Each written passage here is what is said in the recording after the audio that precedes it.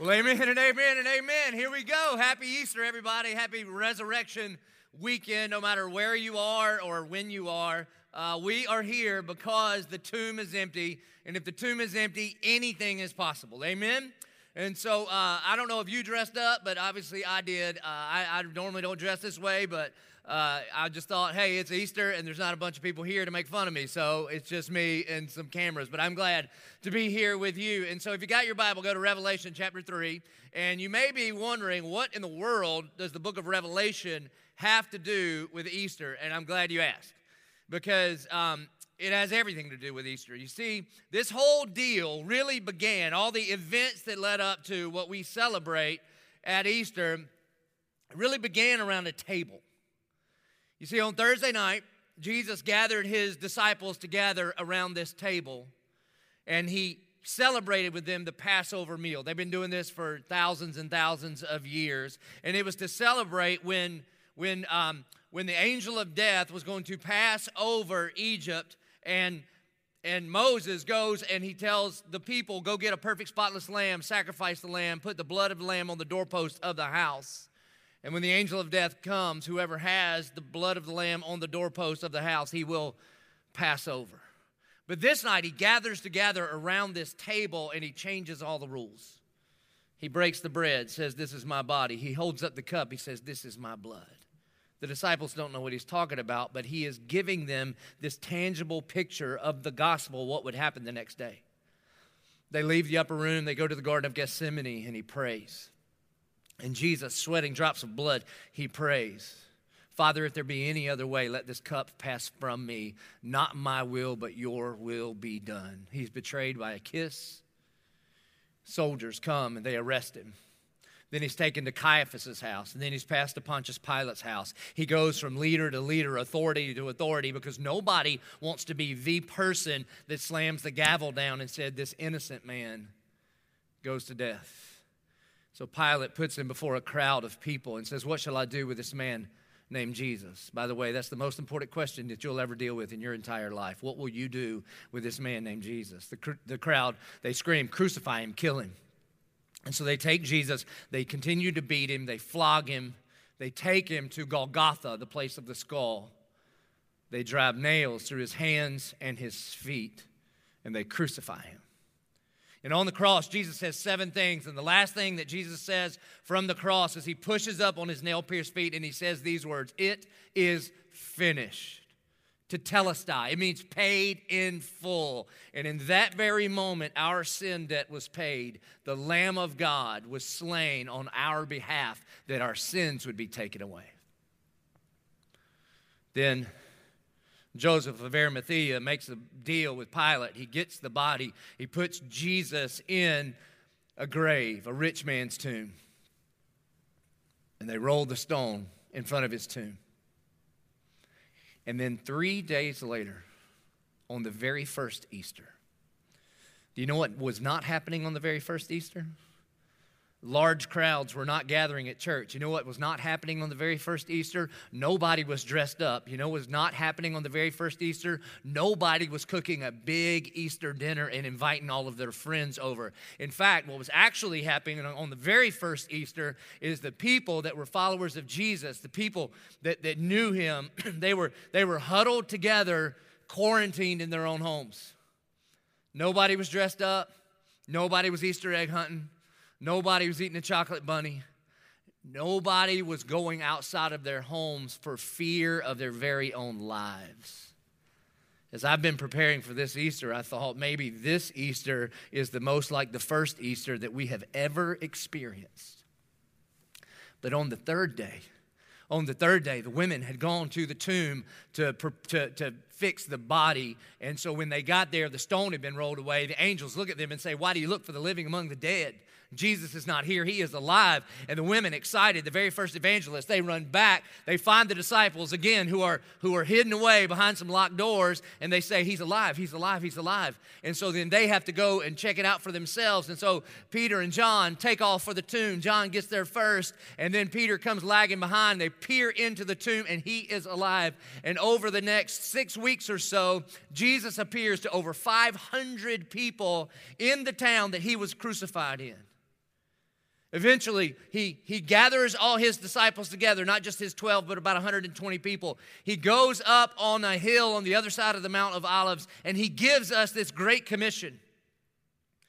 He says, therefore, go and make disciples of all nations, teaching them to obey everything that I have commanded you, baptizing them in the name of the Father and the Son and the Holy Spirit. And then he says this, he gives us this promise, and lo, I will be with you always to the very ends of the age. And then he ascends to the right hand of God the Father.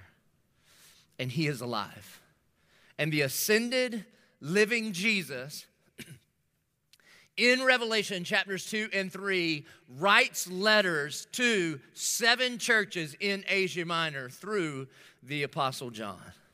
And over the last 7 weeks, we have been studying those letters. And today, we are at the last one, the church at Laodicea. The living, resurrected Jesus writes this letter to this church. In Church of 1122, I think it has a lot to do with our church. He says this in verse 14. And to the angel of the church in Laodicea, write the words of the Amen, the faithful and true witness, the beginning of God's creation. In each one of these letters, Jesus introduces himself, and to this church, the church at Laodicea, he wants them to know that he is the beginning and the end. Before there was a beginning, he was there. That the beginning of God's creation came through him, that all things that have been created were by him, for him, through him, and to him. And he is the end. He is the Amen. He is the Alpha and the Omega. In fact, the word amen in Hebrew, it literally means like you can count on it, or faithful and true. This is good news for us today.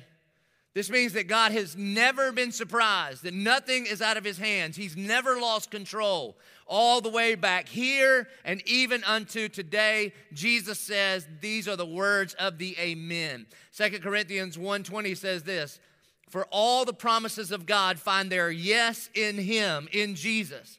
That is why it is through him that we utter our amen to God for his glory. And so God is in control. He looks at the church at Laodicea. He looks at the persecution that all of the first century churches are experiencing. He is talking to the Apostle John, who was quarantined himself on the Isle of Patmos. And he says this, he says, I am the amen. I have this under control. It is finished and it shall be done. And then to Laodicea, he goes in. Now, I'm sure you heard this when you were growing up. My mama used to always say, if you don't have anything good to say, then don't say anything at all. Well, Jesus didn't believe that because he had nothing good to say to Laodicea. In almost all of the other churches, he commends them for something. But to this church, he has no good thing to say. He says, I know your works. Then he dives right in. You are neither cold nor hot.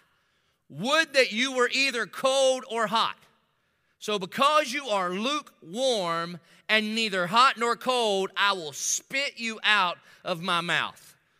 The King James, I think, says spew you out. It doesn't mean like spit like that. It means like vomit you out.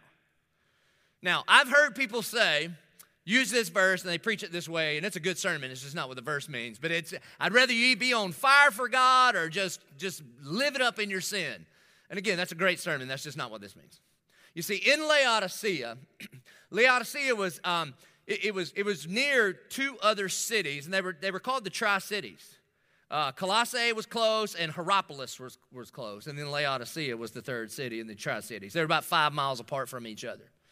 And in this place called Hierapolis, they had these hot baths, these warm springs, and people would travel from all over the place to come to Hierapolis and to sit in these hot baths for like medicinal purposes, for healing purposes.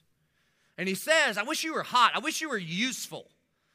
Like, I wish, church at Laodicea, I wish people could come and sit and soak in your church and it would do some good for them. Or I wish you were cold. About 5 miles away in Colossae, they had these cool springs, and it's where they didn't do bottled water, but that's where the best water would come from. And so if you needed refreshment, if you were thirsty and if you were parched and you could get to Colossae, they had these mountain springs, and people would go there and they would get this cold water. But in Laodicea, they piped their water in.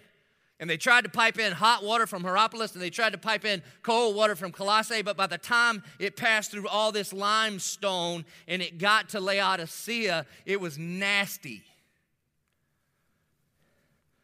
And God is saying,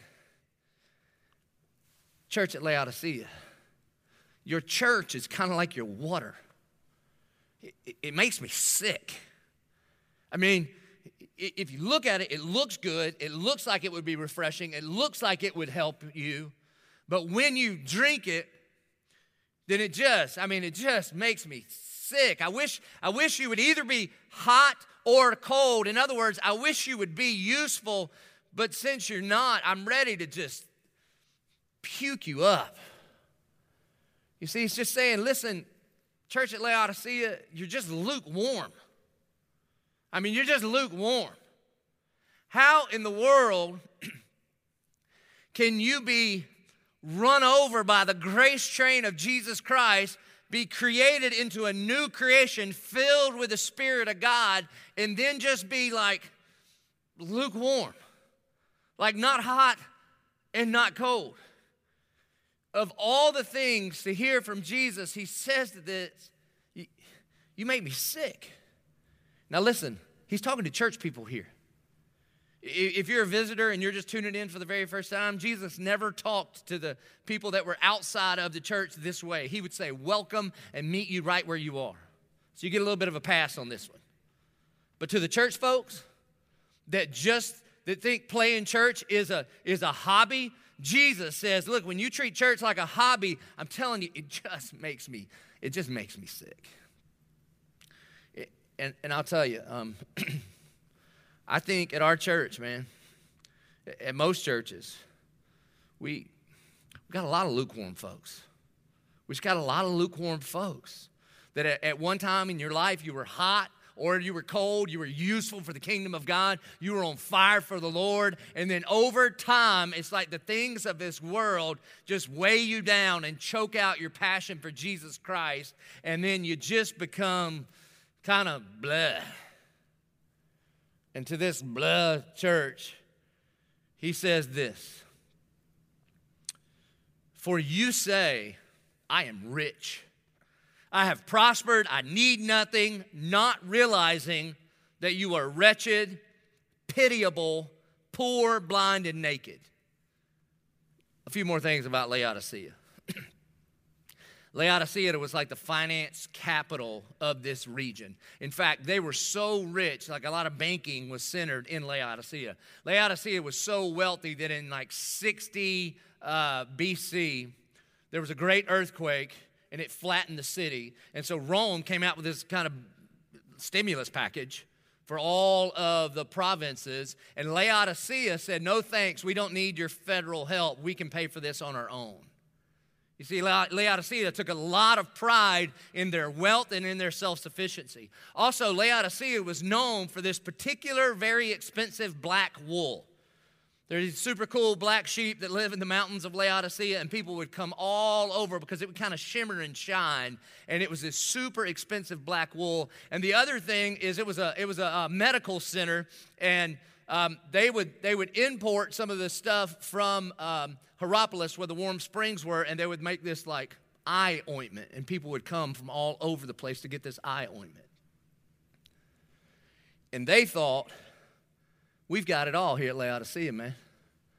They would proclaim about themselves, hey, we're rich. We've prospered. We need nothing. You see, the church at Laodicea, they were living the Laodicean dream. Now, here's the problem with that. Unless you know that you are drowning, you will never reach for a lifeline that's thrown to you. It is nearly impossible for someone to get saved that does not know that they are dying or drowning. I say nearly impossible because if the tomb is empty, anything is possible. But the first thing that has to happen before you surrender your life to Jesus is you have to know that you need a Savior.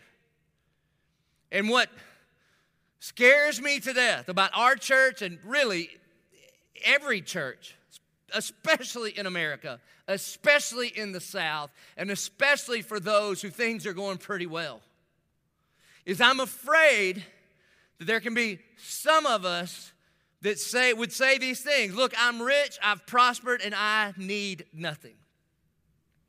And the problem is that we put our hope in the wrong thing. Now listen, I think if you were to go to the church at Laodicea and you were to give them a theology exam on the substitutionary atonement of Jesus Christ, I think they could all pass the test. However, what they have done is they have placed their hope in the temporary lifestyle that this lavish Laodicea provided for them, and it created this lukewarmness in them. And they said, I'm rich. And listen, we are. We are rich in stuff. We are rich in status. We are rich in sex. We are rich in possessions. We are rich in position. We are rich in passion. And oftentimes it's these things that can lure us into a place where we think we are self-sufficient because I don't need a Savior. I'm doing a great job saving myself. And we put our hopes in our possessions. We do. We put our hope in stuff. We think if I could just have a little bit more money, if I could just have a little bit more stuff, if I could just get a newer car, if I could just get a little bigger house, if I could just get there, if I could get one more raise, then I'd be fully and finally satisfied. And the crazy thing about it is you actually get that one more thing, and it just doesn't do anything for your soul. Here at 1122, we lovingly call this the cul-de-sac of stupidity. Not that stuff is stupid, but you're stupid. Me too, because I put my hope in stuff as if a new tie is going to make me a better man. It's not. It's not. Or sometimes we don't go down the possession route, we go down the position route. And we throw all of ourselves into climbing this corporate ladder. If I could just get the next promotion, if I could just live out my passion and do this thing. And then the problem is we spend all of our life climbing the ladder of success, and then we finally get to the top and we realize that it's leaning against the wrong wall. That we take another lap on the merry-go-round of normality. The problem is it's just not that merry. I mean, we wake up every day. We wake up and we just hit the alarm clock, get going, and we eat something, and we drive something, and we sell something, and then we come home, and we eat something, and we watch something, and we go to sleep. And we do it over and over and over and over and over, and the biggest prayer that we have in our life is this: thank God it's Friday. And yet, when you lay your head down on the pillow, even when you achieve the possessions and the positions, there's still something eerily missing down here in the soul level. And if you're honest, and if you can get quiet for long enough, now usually you won't, because you'll just keep Instagram and Netflix going because you hate to be alone with yourself because you just feel so empty and discontent, and you think, is this it? I mean, is this it? This is where Laodicea was. Or sometimes we put our hope in our relationships. And we take our keys to contentment and we pass them out to all the important relationships in our lives. And essentially we say, we're like, here you go, mom, here you go, dad, here you go, husband, wife, here you go, kids, here you go, boss, here you go, friends, here you go, fake friends on the internet. Now, when you guys all act perfect and get your act together, and when you guys confirm me, then and only then will I be fully and finally satisfied. And Jesus says, nah, you've put your hope in the wrong thing. Jesus says, look, something's missing. Something's deeply missing. He says listen to this. He says, I promise, I think he's talking to us. He says you're pitiable. Man, when I read that, I thought, at first, my eyes don't work as good as they used to, so I had to get a bigger Bible, because I thought it said pitiful. It doesn't say pitiful. Pitiable. Like Jesus looks at someone with pity, like the greyhound that spends his entire life chasing a fake rabbit. What a waste of a life. Either he chases after the thing and he never attains his goal that he was trying to reach, or sometimes when the rabbit breaks and you catch it and you realize that you've been duped your whole life. Pitiable. You see, it's really a shame. C.S. Lewis says that our problem is not that we want too much, but that we are satisfied with so little. He says that we are like little kids playing with mud pies in the slums while our parents are inviting us to go on a holiday to the beach. But we think, nah, this is enough. Listen, this is the American church. This is a lot of us in our church. You see, because we do so much church planting around the world, we have the distinguished pleasure of sometimes having pastors from other countries come here and spend some time with us. And if you get to know them enough, at first they'll just say nice things about our facilities and how nice the people are and all of that. But if you really can dig in there, when we get some of our pastors from Africa or from Brazil to come here and see our church, the American church, they won't say it out loud, but you know what they're really thinking? You're pitiable.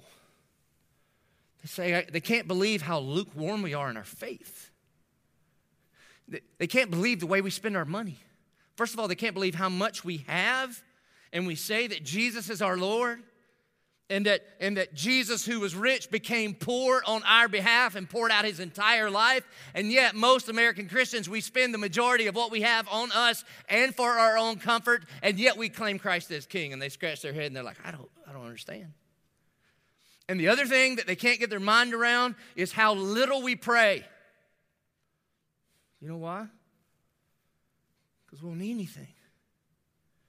And they will tell me, listen, if we don't pray for our daily bread, we won't get our daily bread. And they are deeply and daily dependent on God to come through for them. And yet, oftentimes, us, like Laodicea, we go, God, you know what, God, we don't need you on this. We got it. We don't need to pray for our daily bread because we got a refrigerator. And Publix, even though it's super weird right now and you can't be near anybody, we need toilet paper, but you know. And they're astonished. The other thing that they're astonished is how fearful we are to share our faith in public because we're afraid of an awkward feeling. And what they are praying for is that they don't get killed and captured when they share their faith in Jesus Christ.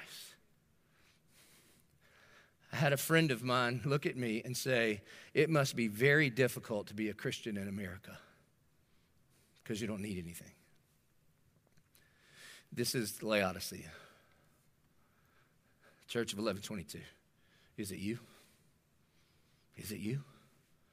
Have the things of this world just stuck on you so much that there was a day in your life where you were on fire for the Lord? You were excited for him. You were passionate about him. But lately, you've just been going through the motions and you feel self-sufficient. Well, Jesus says to this church, look, you're not rich and prosperous and self-sufficient. Jesus says that your condition is wretched, poor, pitiable, and naked. He says you're wretched. In other words, hey, listen, you are a sinner in need of a Savior. That our current condition, apart from Jesus Christ, is that, listen, I know, I get it. We grew up in a generation where our kindergarten teachers told us you're a snowflake and you're a rainbow and you're a skittle. Well, your kindergarten teachers was a liar because we are wretched, deeply depraved sinners down at the core of who we are. And you know this to be true. You know this to be true. Think about this. Even if we left out all of the perfect law of God, we can't even keep our own laws perfectly, can we? Have you ever said, I'll never do this again? I promise I'll never do that again? Of course. And we can't keep our own laws. Or if you've got a little kid, did you have to teach your kid to sin? No, they were experts out of the womb. I mean, kids come out of the womb like the seagulls out of Nemo, just crying, mine, mine, mine, mine, mine. Why? Because we, like Jesus says, are wretched and we are poor. And you may say, I'm not poor. I got plenty of stuff. Well, when we think that more is mine, then we're really poor towards God. And the crazy thing is, isn't it, you keep trying to pay for contentment and you can't find it. The Apostle Paul says that he has found the secret of being content in any and every situation. You see, that's what it means to be rich towards God. And then he says that you are pitiable. Ouch. Ouch. And naked. You see, that is our diagnosis. That when Jesus writes this letter to the church at Laodicea, For anybody who has not found life in Christ, and we have tried to find life in anything else, it takes us back to what the angels say at the empty tomb. Why do you look for the living among the dead?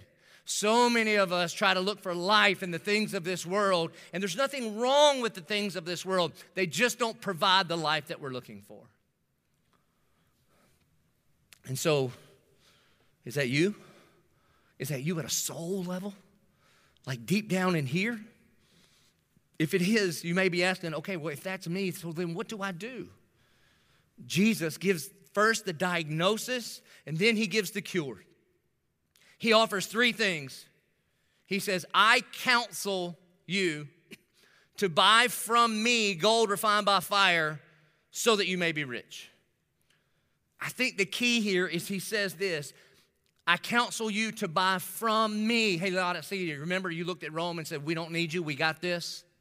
And that has seeped into your church, and essentially you're looking at God Almighty and you're saying, we don't need you, we got this. And he's saying, Laodicea, you ain't got this. Because you need something from me that you cannot provide for yourself. And so he says, I need you to buy from me gold refined by fire so that you may be rich. To which Laodicea may say, you just told us we were poor. How can we buy something that we can't even see? How can we buy gold from you refined by fire when you just said we have nothing and that we are poor? Isaiah 55 verse 1 says this, come, everyone who thirsts, come to the waters, and he who has no money, come, buy and eat. Come buy wine and milk without money and without price. What does that mean? It means that God has a grace gift for you. The theologians would call this double imputation.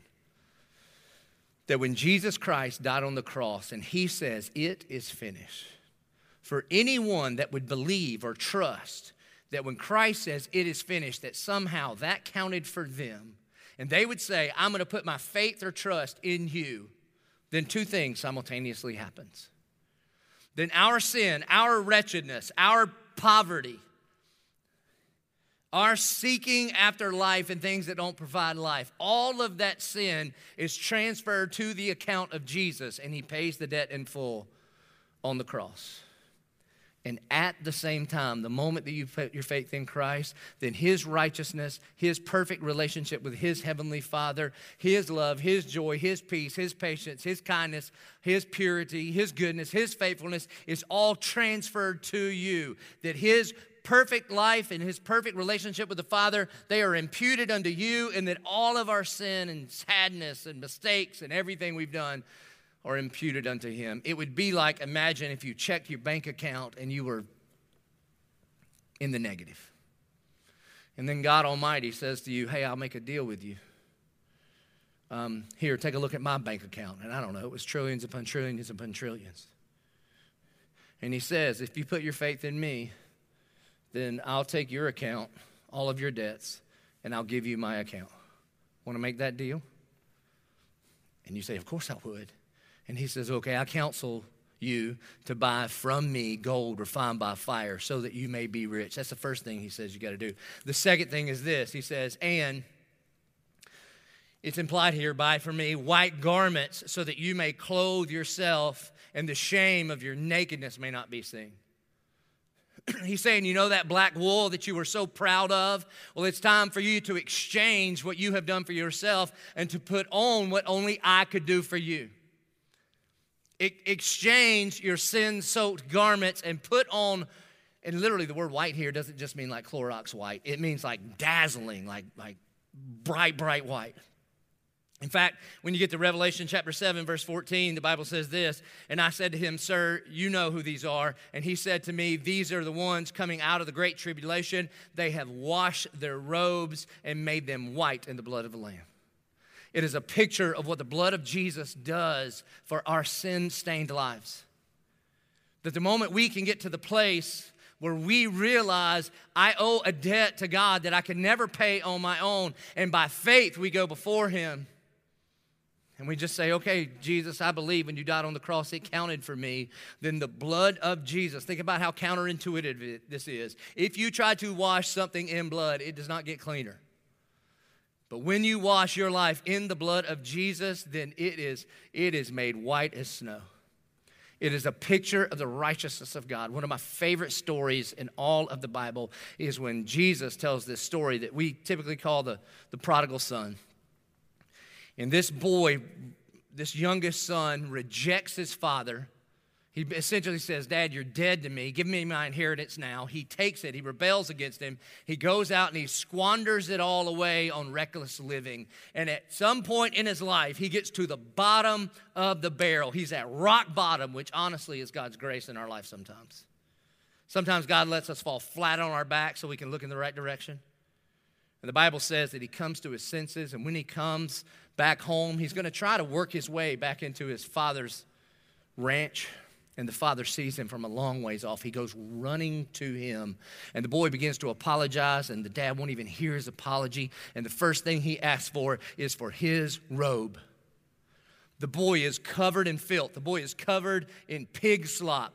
And so what the father does is, by the father's grace, at great expense to the father, he takes this perfectly spotless robe that was his robe, and he wraps it around the boy so that when anybody looks at the boy, they don't see the filth of his sin, but they see the righteousness of the Father. Jesus says, Laodicea, that's what you need from me. And if you'll just come to me by grace, I will take your sin-soaked robe, and I will give you this perfectly white robe and salve to anoint your eyes so that you may see. He's saying, Laodicea, do you see it? Do you see it? Then he says, those whom I love, I reprove and discipline, so be zealous and repent. Repent means to just change direction. He's saying, he's begging his church, listen, church, you have been going after the things of this world, and maybe you have eyes to see, and you can turn your back on this world, and you can come back to me. And then Jesus gives this illustration. And I think what Jesus is doing in this illustration, Revelation 3:20, it's a very famous Bible verse if you've been around church. He says, behold. Behold means like wake up, pay attention. He says, behold, I stand at the door and knock. And if anyone hears my voice and opens the door, I will come in and eat with him and he with me. He's saying, listen, church. By the way, where is Jesus in this story that he's telling? He's on the outside of the church. That is never a good thing when Jesus is not in your church. And Jesus is saying, I am not in your church. Your church activity does not bring me in the door. Your good theology does not bring me in the door. As I knock, your response to a personal invitation is what brings me in the door. And he says, behold, that means wake up, church. Wake up. You've become lukewarm because you've bought into the things of this world, about the stuff of this world, and about the status that you're trying to achieve, and about the people that you're trying to impress. And I think he's knocking and he's knocking and he's knocking to try to break through the noise of this world. Behold, I stand at the door and knock.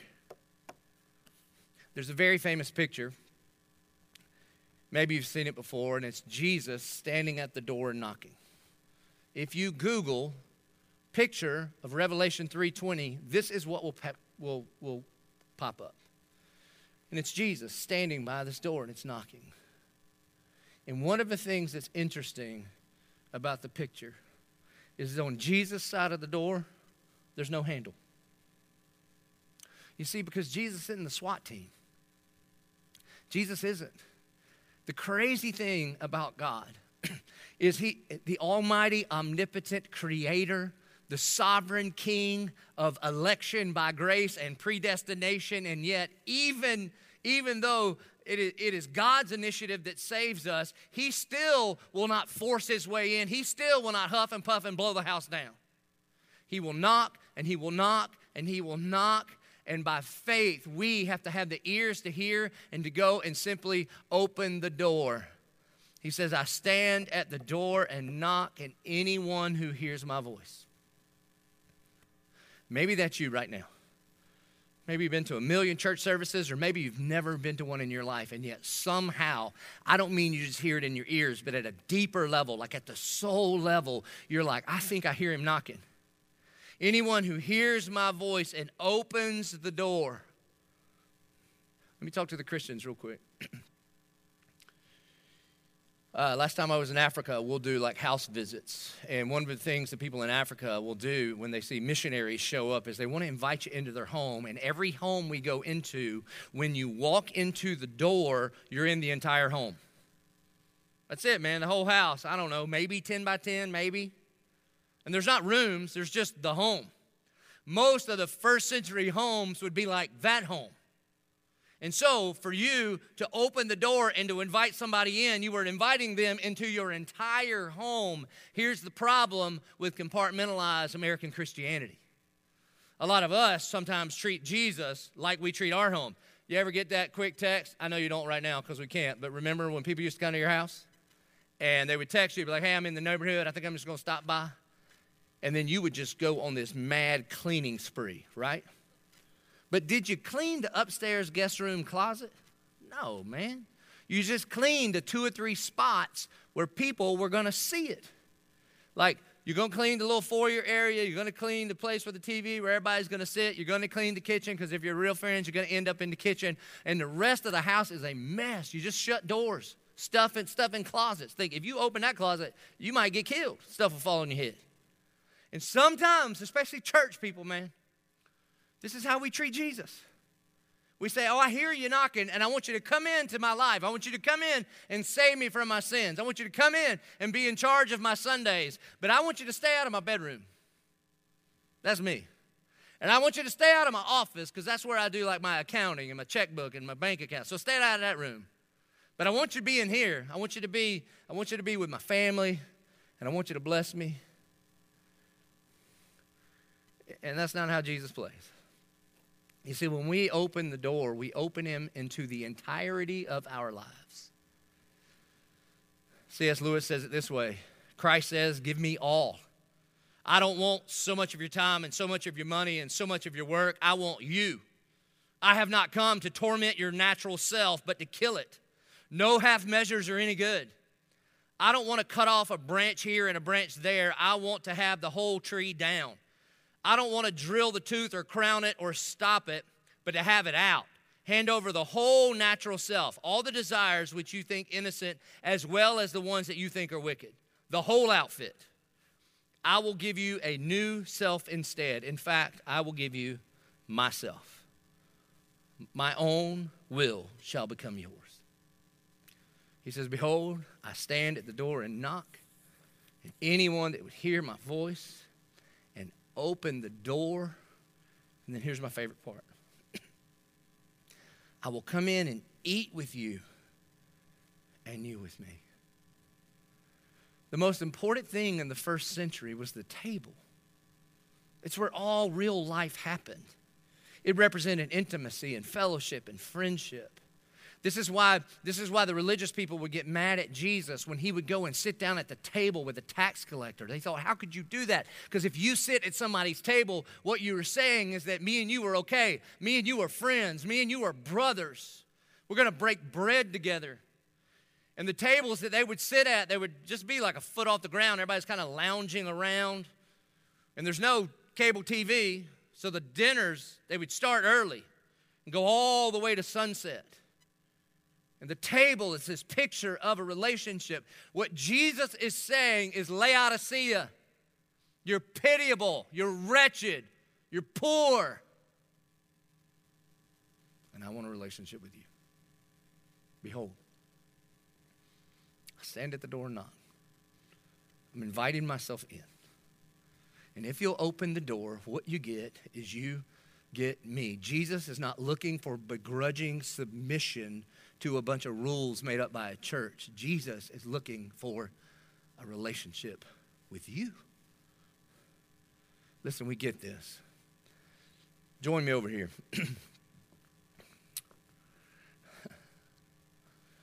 Jesus says, behold, I stand at the door and knock. And anyone that hears my voice and opens the door, I will come in and eat with him and he with me. You see, 20-something years ago or so, when I met Gretchen, it took me a while to convince her, but eventually she heard the knocking of my invitation, and she opened the door, and we started going out on dates. And I would take all my money I could scrounge together, and I would go somewhere as nice as I could afford. And actually, it didn't look like this at all, and I didn't look like this at all. Usually where I was a youth pastor, we would go somewhere like this, like Chili's, you know. But I told her, you can get whatever you want, okay? But we would go to a place like this, and we would sit down. And the reason that we do this, we get this. In fact, if you've ever fallen in love, it probably happened at a table. And I was trying to impress her so much. So I would take her out, and we would order wine. And the guy would come by, and he would pour it. And I'm going to be really honest, I hated it. I thought it was gross. But I saw on TV that this is what you're supposed to do. And so I would try to act like I knew what I was doing, and I'd swirl it around, and but I would drink it because it's romantic. And then we would sit like this, and we would talk and talk and talk. And we would share stories about what we liked and what we didn't like. And we would lie about how cool we were in high school. And I would tell her all of my sports accomplishments that are about half true. And we would do this over and over and over. And it was at a table. And I looked at her and thought, oh my goodness, I'm in love with this girl. And now 20 years later, do you know how we celebrate anniversaries? In a similar way. We were at the Sea of Galilee. That was pretty cool. At our 20th anniversary. And so we went and sat down at a table, and it was more like this. It was a really nice place. And if we looked out of this window, you could see the Sea of Galilee, and we had this super eccentric waitress came up. She kept singing songs like karaoke style just to us, and so we just ate it up, and we ordered the best thing that they had. But it really wasn't about the wine. It wasn't about the candles. It wasn't so much about the flowers and the table. You know what it is? This is just a setting for what matters most. A relationship. You see, the Church of 1122 is a movement for all people to discover and deepen this, a relationship with Jesus Christ. And the good news is that he is knocking. No matter what the table in your house looks like. I know for some people at our church, man, you have big, elegant tables. You never eat at them, but they look super nice. And you've got china and silverware that you're saving for like when the Queen of England comes. I get it. And to those really, really Laodicean rich kind of tables, he knocks on the door and he says, I'd love to come in and have a relationship with you. And I know for some of you, it doesn't look like this at all. For some of you, you just kind of got a futon/beanbag, and you share that place with like 3 or 4 of your roommates, and you don't even have like a real table. You found one of those spools that they wrap cable on, and you rolled it to your house and rolled it into your living room, flipped it on the side, painted it, and that's your table. And the good news is that Jesus wants to sit at that table too, because it's not about that table. It's about who he wants to sit across from. And so, in our current condition, you and I are wretched, poor, pitiable, and naked. And we can do nothing on our own to change any of those things. And listen, to be honest, the reason I asked Gretchen out and the reason I pursued her and the reason I asked her to marry me is because I thought she was awesome and this would work out good for me. And yet, the reason God pursues you and the reason God sent his only begotten son to die on that cross to pay the full penalty of your sin debt and mine, and the reason that he came out of the grave alive 3 days later is not because you're awesome, but because he is. And because of his great love for you, he poured out his grace at the cross. And today, in this very moment, he's inviting you. He says, behold, I stand at the door and knock. And And look, I've looked up the word anyone in Greek. It means anyone. So if you fall in the anyone category, then Jesus is talking about you. And anyone that would hear my voice. So let me ask you, do you hear his voice? Like in this very moment, for the very first time in your life, at like a soul level, do you believe that when Jesus Christ died on the cross, somehow that counted for you? If you hear that knock, if you hear his voice, then I want to invite you to just open that door and to invite him into your life. And he will come in and he will begin a relationship with you that will never, ever, ever end. In fact, in verse 21, Jesus goes on to say, to the one who conquers, I will grant him to sit with me on my throne. I also conquered and sat down with my Father. Do you know why we know he conquered? Because the tomb is empty. That Jesus came and fought and conquered death so that anyone that is in him, not only does he want to come and sit at your table in this very moment, but for anyone who hears the knock, opens the door and invites him in, then when we breathe our last here on this earth, then we get to sit at his table, and we are not sitting at the kiddie seat down at the end, that we get to sit on his throne at his table forever and ever and ever. Amen. You see, I told you it all started with the table. It all started with the table, and it all comes back to the table. That Jesus wants to invite himself into your life, to sit at your table, to have a relationship with you. And if you were to say, I'm ready to do that, I want to give you the opportunity to do that right now. For anybody that hears the knock, that hears his voice, and that will open the door, I want you to invite him into your world this very moment. It's as simple, look, it's not easy to be a Christian, but it is as simple as ABC, admitting it. You know what, you're right. I am wretched, poor, pitiable, and naked. I admit it. I don't need to just try harder. I am a sinner in need of a Savior. And I believe that somehow when Jesus died on the cross, when he says it is finished, and on the third day he was resurrected from the grave, I believe somehow that counted for me. And then to confess him as your Lord and Savior, to open the door of your life and say, I want to invite you in. And if you're ready to do that, I want to invite you to pray with me. No matter where you are, who you are, would you bow your heads and pray with me? Our good and gracious Heavenly Father, Lord, we praise you for the empty tomb. We praise you that if the tomb is empty, that anything is possible, which means that anyone, no matter what we've done, no matter how long we've done it, no matter how hard we've tried to run from you, God, that anyone that hears your voice, that hears you knocking, can invite you into their life, and in that very moment, God, it is finished for them. For anyone that would admit that they're a sinner, that they believe when Christ died on the cross, it counted for them, and would confess you as Lord, God, that we would be saved.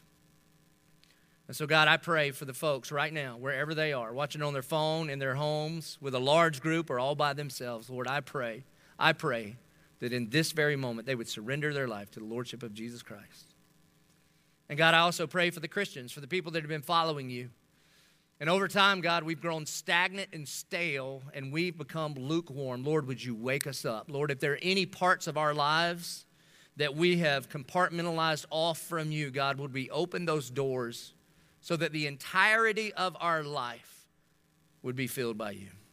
We pray this all in Jesus' name. Amen. So it started at a table, and we were invited to the table. And so the way that we are going to end our service in your home or wherever you're watching this is by celebrating the Lord's table.